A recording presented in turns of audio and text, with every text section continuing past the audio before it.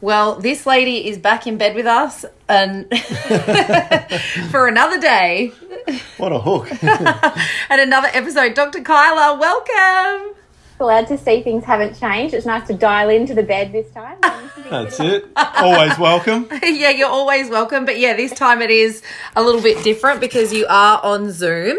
But that's what everyone's doing these days, just zooming in everywhere. So convenient. It's 2020. So before we get into it, we just want to say I feel like now, speaking to Dr. Kyla, I have so much less stress because it's at least 6 months on since we've, started solids with little Memph. He's just turned 1. But if people are wondering what this podcast is, welcome to First Time Parents. For those who are awesome fans, we have just loved listening and reading your messages. Loved so much you guys getting around the Facebook group First Time Parents. So an unedited, unfiltered podcast about us as first time parents. Here we are, a year on. Like you said, we've gathered so much experience or gained so much experience and knowledge, but you never stop learning. No. And you're always asking for advice. So yeah, here we are, round 2. Yeah, well, with Memph right now, we're in a whole new transition with his food. And, I am part of Baby Mealtime's subscription, but I haven't been, reading it so much with Dr. Kyla. So I thought, let's just get her on the podcast and I'll ask every question that I want. So you are a pediatric. Oh, God, I think I stumbled on it last time. Introduce yourself, please, Dr. Kyla. Go on, I want to know what it is. What were you going to say? I think I stumbled on the pediatric dietitian. Is that what it is? Pediatric dietitian, I like it. It's a different one. Does that sound good? Pediatric dietitian. Yes. So, you know so much about feeding babies, and with us with Memphis, if you go back to, it was at least 6 months ago when we, were talking about starting solids, I was a really anxious mum, so scared of choking. You have to do all the allergy foods and all that kind of thing. And you just gave us a wealth of information, and we have created what we think is a monster. Food monster. I can't believe he's 1 though. I know. Isn't it? When you think about how much he's learned about food in that time as well, and how much he's, loving it. Developed big time. Yeah. Well, that's why we thought we'd get you on, because there's so many things, I think so many pressures as mums. I know, like with all my mums in mums group and stuff, they've all just started going like, do we need to feed them milk still? Like, are we on formula? Like, what are you feeding the baby like the food that you cook, or are you still doing separate meals? And it's kind of like, well, do I still need to give them snacks and blah, blah, blah. And the list goes on. Are the poos, supposed to change, all that kind of stuff. And so I know, like I said, we have a really good little eater. He is obsessed with food. And I sometimes, I've seen you talk about how babies and that intuitively know when to stop. We're not sure our baby knows when to stop. So yes, he does. He definitely does.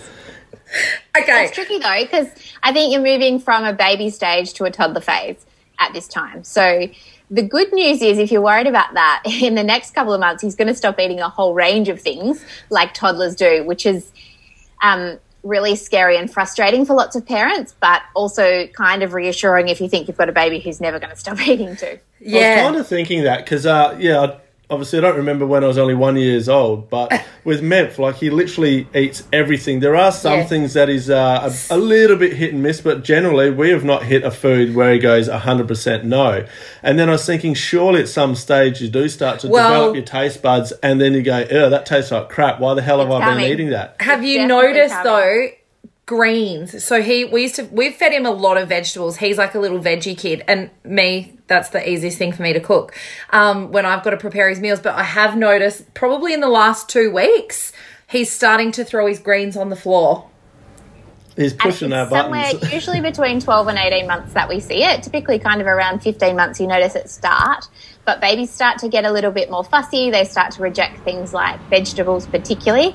And often the textures associated with meat, they get a bit more kind of funny about it. Maybe they're throwing more on the floor, they're eating less. Yeah. And that's the time that everybody usually starts to panic, because they're like, I don't want to lose my great eater. What's going on? Yeah.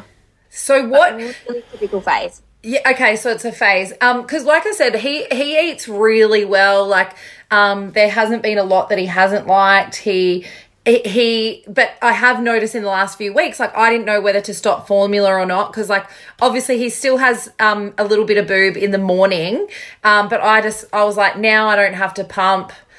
Like, you know, I'm just like, it's one less thing to worry about, so I'm doing milk in the day. But he also didn't sit well with a lot of dairy when he was a little baby, so I do a little bit of almond milk and a little bit of other milk. So what are the rules? Like, are they supposed to have milk? How much?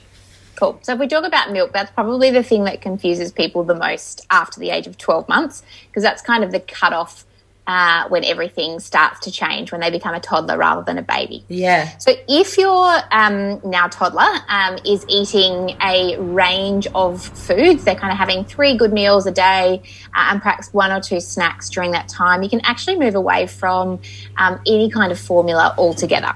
Yeah. So if he's having that during the day, what we tend to think of is that milk is no longer a feed on its own. It becomes part of meals and snacks. So it can be cow's milk, it can be other sorts of milk.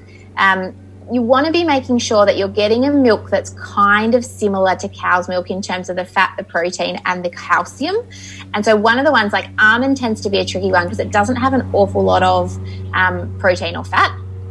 So some of the ones, you can use soy milk if you like. You can use some of the barista ranges actually have quite a bit. The Oatly has a reasonable one, and the Australia's own like milk, the pea protein milk, if dairy doesn't sit well, can be an option, plus yogurt and cheese if they eat those. So what we want to think about is that milk isn't a thing now on its own. It doesn't have to come in a bottle at a particular time.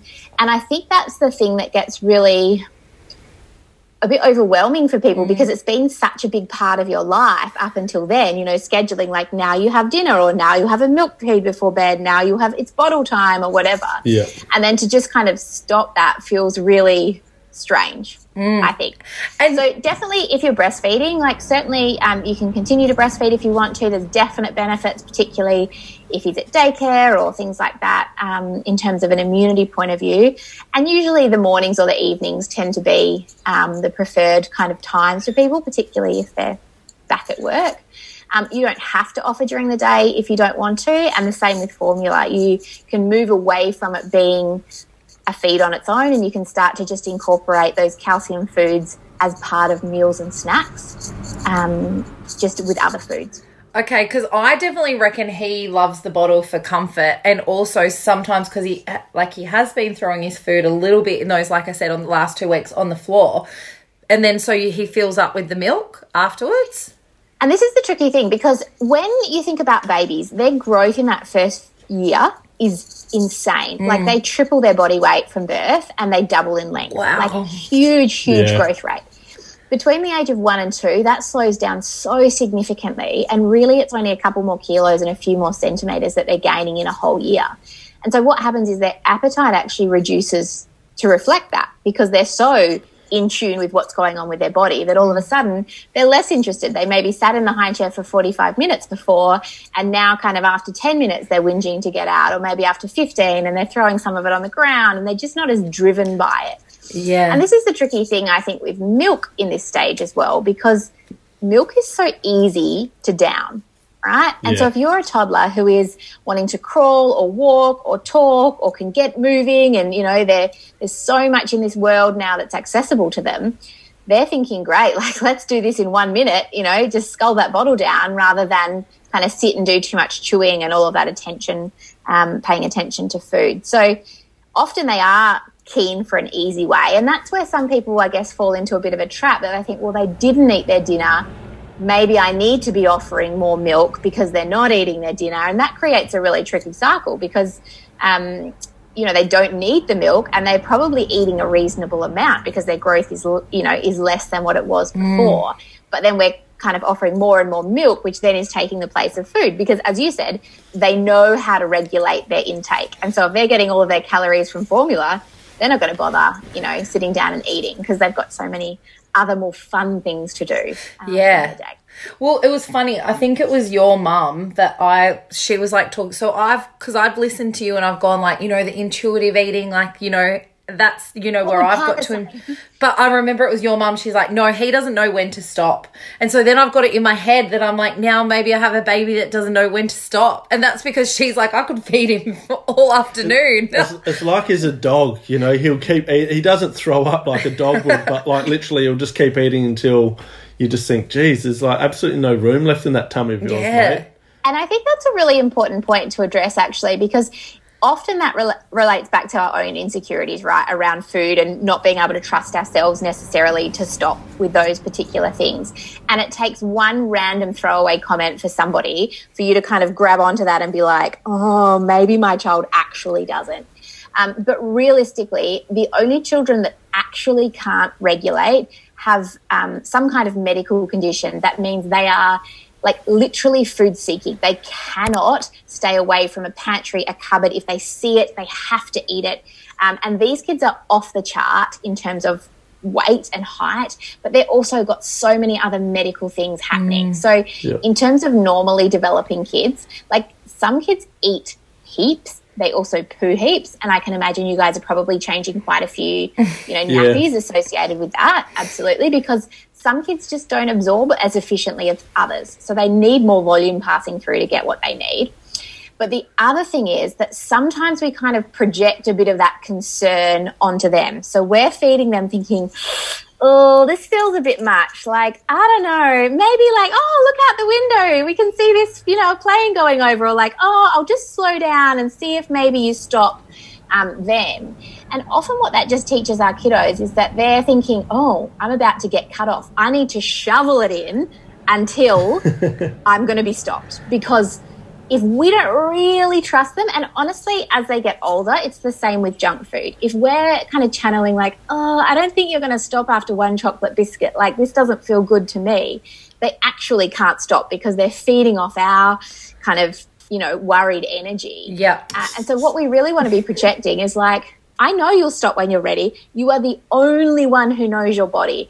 And it's funny when you think about adults, like, how can you decide how much he needs to be full? How can she decide how much he needs to be full? It's just a random amount that you've got in your head that is, you know, reasonable.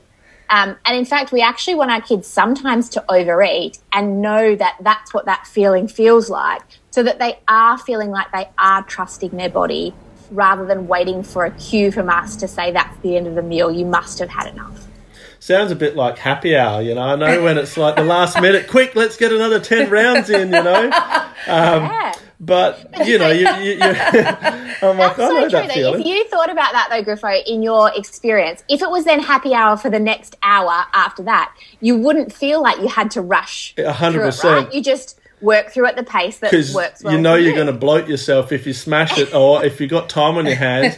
But, yeah, look, that absolutely makes sense. I mean, yeah, I think for sure, you know, if you got that time up your sleeve, you can just ease your way into it. But if you don't and you get that panic because you can see mum and dad going, oh, we're going to dial it down a little bit, buddy, I'd be going, quick, shovel it in. Or like diets with, you know, a lot of the women that I talk to and like coach these days, like, because I'm no to diets, but that's what we used to do. Like, because we'd go, diet starts tomorrow, so quick, eat everything in the cupboard today because the diet starts tomorrow, and then you failed by like Tuesday or Wednesday and you're like, damn, I wish I didn't eat all that food.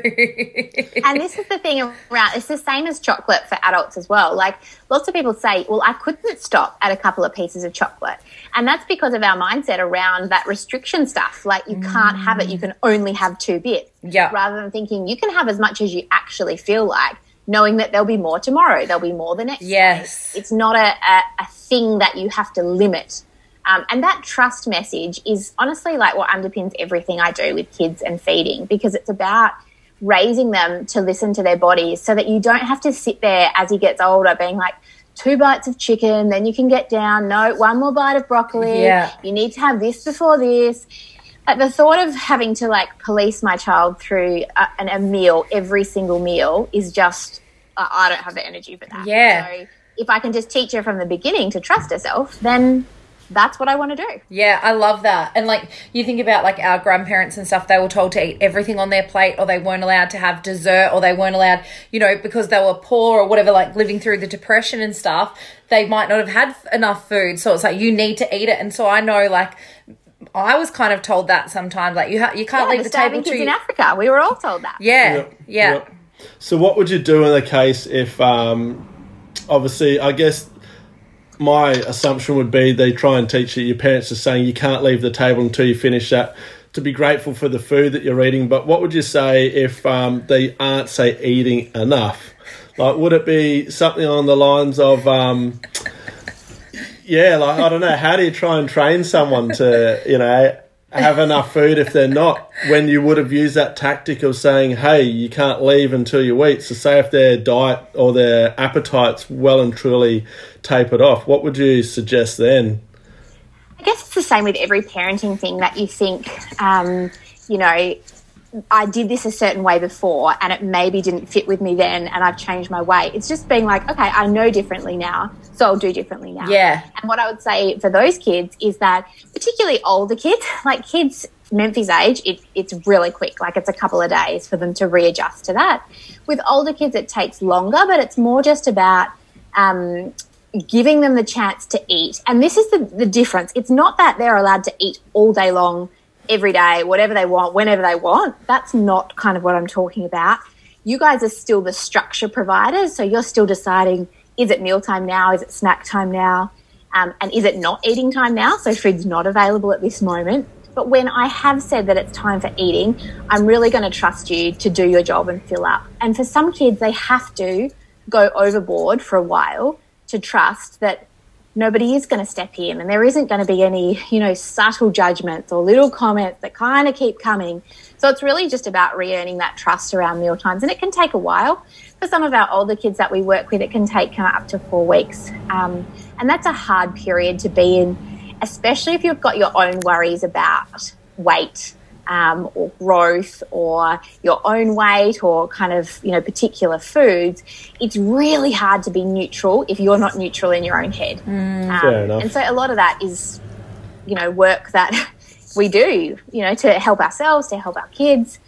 That's a lot of what I teach in the Toddler Mealtimes program as well, is about how do we keep food just as food. It's not good, it's not bad, it's not filled with judgment or morals or anything like that. It's just food. Yes, I love that.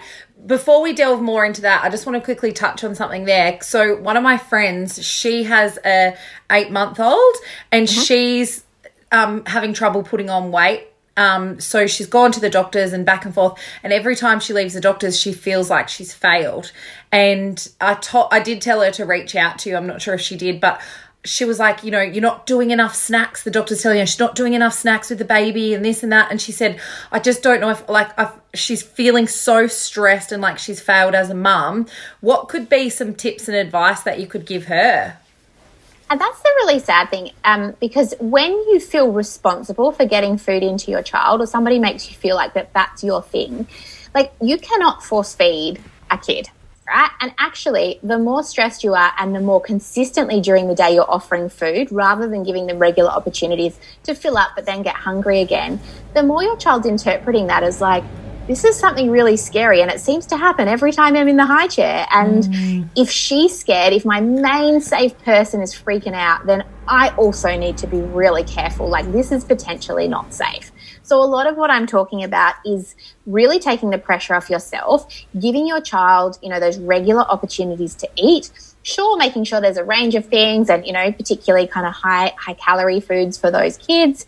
But it's actually, if there's some reason that they're not gaining weight, it's not because you're doing the wrong thing. It's very, very, very rarely because a parent's not offering their child food. And in fact, it usually comes down to they're always trying to do too much and push this and push that. And then the relationship is not neutral anymore. It's like me trying to feed you because you need to get this into you. And you just can't make kids do that. It's really tricky. And that way of feeding then gets really tough when you get into this toddler stage that you guys are about to enter, because toddlers naturally go through this really fussy stage. They're naturally more bothered by coloured things and sprinkles of things and bits or things that have been cut up and aren't whole, or bits that, have spices on them or whatever. And so when they get to that phase, especially if you've always been so obsessed about getting, a particular amount into your child, it's virtually impossible to not have meltdowns at every single mealtime because it's so stressful. Yeah. It's so hard. And Yeah. really it's about taking a lot of that pressure off, working out if there's a medical reason that's contributing, and if not, then all you can do is all you can do. You can provide, but it's up to your child to decide. Yeah.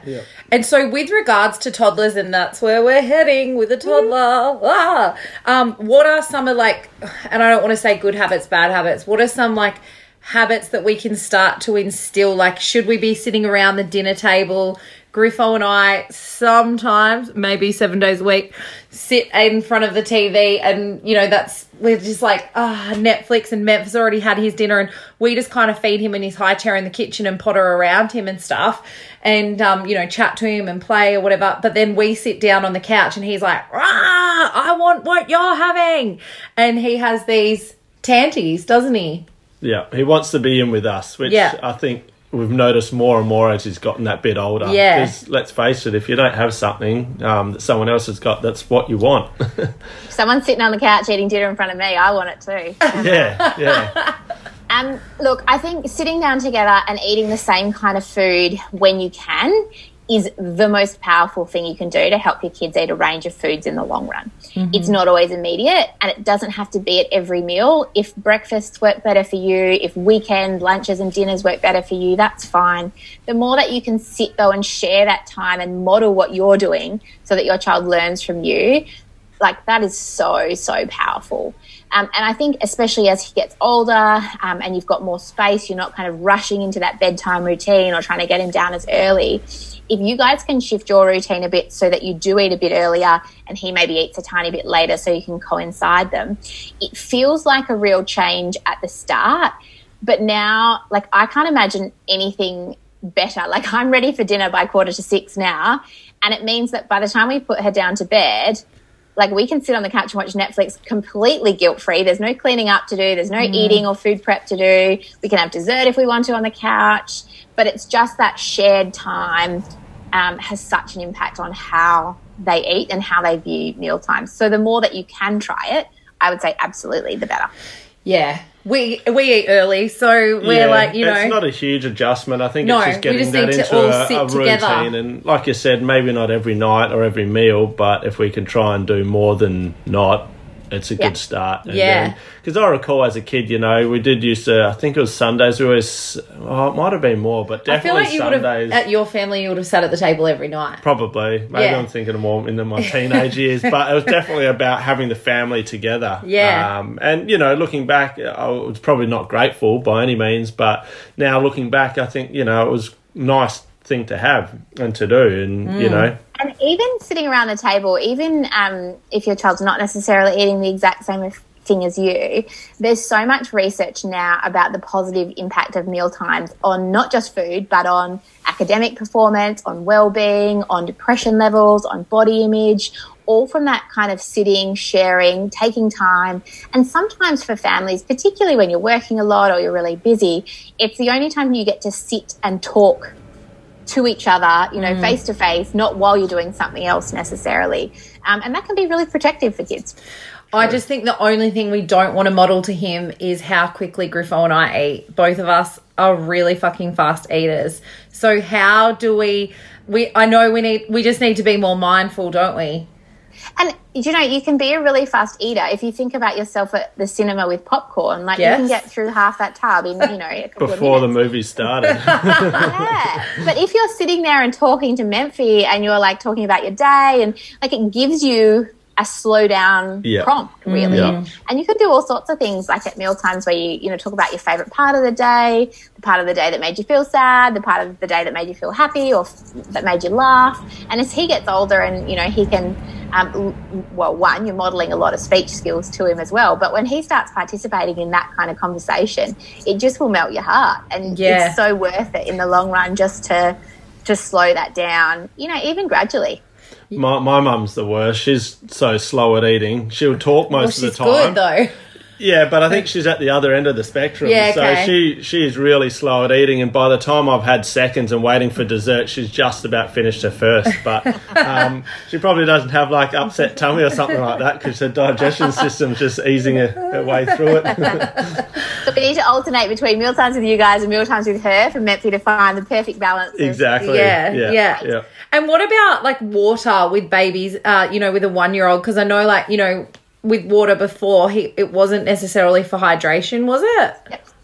Yeah, so after 12 months, it's really about his thirst reflex. So particularly because we're offering less fluid from milk or from formula or from breast milk, he can have water available to him all throughout the day and he can just decide how much he needs. Yeah. And what about spoons, cutlery, all that kind of stuff? Because, I feed him Weet-Bix in the morning. And but then like I've started to give him like his spoon and stuff, but he just pretty much throws it on the floor. And then usually he just uses his hands. Yeah, and so lots of babies will prefer to use their hands at this point.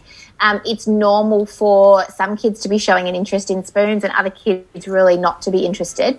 Your job is really to give them an opportunity to do it themselves if they want to. And you might find over the next couple of months that he starts to tell you really clearly that he doesn't want you to do it for him and he wants to do part of that. And he might have a spoon in one hand and a fistful of food in the other hand and be working out how to do that. My favourite probably brand of kids cutlery after the age of 12 months is called Doddle. So it's Doddl. Yep. And that's a really great one because the way that the handle is shaped means that they can hold it without flipping the spoon over just before they put it in their mouth, which is the most frustrating part of self-feeding for kids when that falls straight off. It's really close. Yeah, you guys we've seen that. Yeah. Oh, he's covered in food all the time. The floor's got more food than his tummy. And like I said, lately now, because I got one of those bowls that stick to, the chair, he literally flips it and throws the food all over him. And at that point, when he's starting to do it for more of a play session, I would just be super calmly packing away. Like, okay, you're telling mummy that you're done when you're throwing it. We're just going to move it away and pack up. Yeah. Rather than trying to teach him no or don't do that. It's actually just, you're giving me a really clear sign and I'm going to follow up on that. That's exactly what I do, actually. Or I say, come on, do you want to finish the rest of it that's on your thing? And then he'll start to pick it up sometimes, or other times he's like, and shakes his head. Yeah.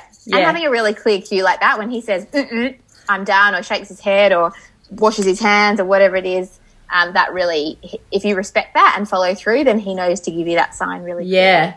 They're so smart, aren't they? They're so smart. So smart. Like, we just get so amazed by him every day. Like, the little things that he picks up and does. Like, it's crazy. Do you have any more questions? I feel like I've banged out all the ones and you've just been here for the happy hour. That's you enjoyed that part of the chat. That's it. The poo. I had written down poo because I did actually read a question on one of your pages the other day and a lady said that her baby was pooing like 5 times and you're like, that might not be right at this age. I think the baby was like maybe 15 months. Obviously Memph is 12 months. But he does poo like massive. But he's also eating massive amounts too. So it's more about the frequency than anything. We don't want it to change significantly, and we particularly don't want it to be going up more than it's going down. So if he's consistently pooing, 2 or 3 times a day, we don't want him to all of a sudden start doing that 5 times a day. Yeah. Okay, cool. But what you'll find as well is that when he's doing less formula or less milk during the day, then those poos will be a bit more solid and they'll be a bit more consistent. So I would expect kind of 1 to 2 as a general rule in the day after, they get a bit older and they're having less milk. If it starts to fluctuate or he's really uncomfortable or constipated or he's got really runny poo, then definitely I'd be investigating that with your GP. But some kids just eat more and poo more and that's fine. Yeah. Okay, so he's 2 to 3 a day. Yeah, I was going to say 2 to 3 a day, and just over the last couple of weeks, particularly last, say, week, he has had a bit of a sort of cough flu sort of thing going on. Daycare. Does that, that would surely affect his poo being a bit crook? Sometimes, yeah. His nappies are wet. There's definitely no dehydration there. Yeah. But you were saying that his poo was a little bit more wet than normal, but I don't think it's not terrible. But isn't it funny how much poo chat you talk about when you have a baby? But then again, that's, I'm sure that's a good starting point to go, hey, are they sick or not? Are they healthy or not?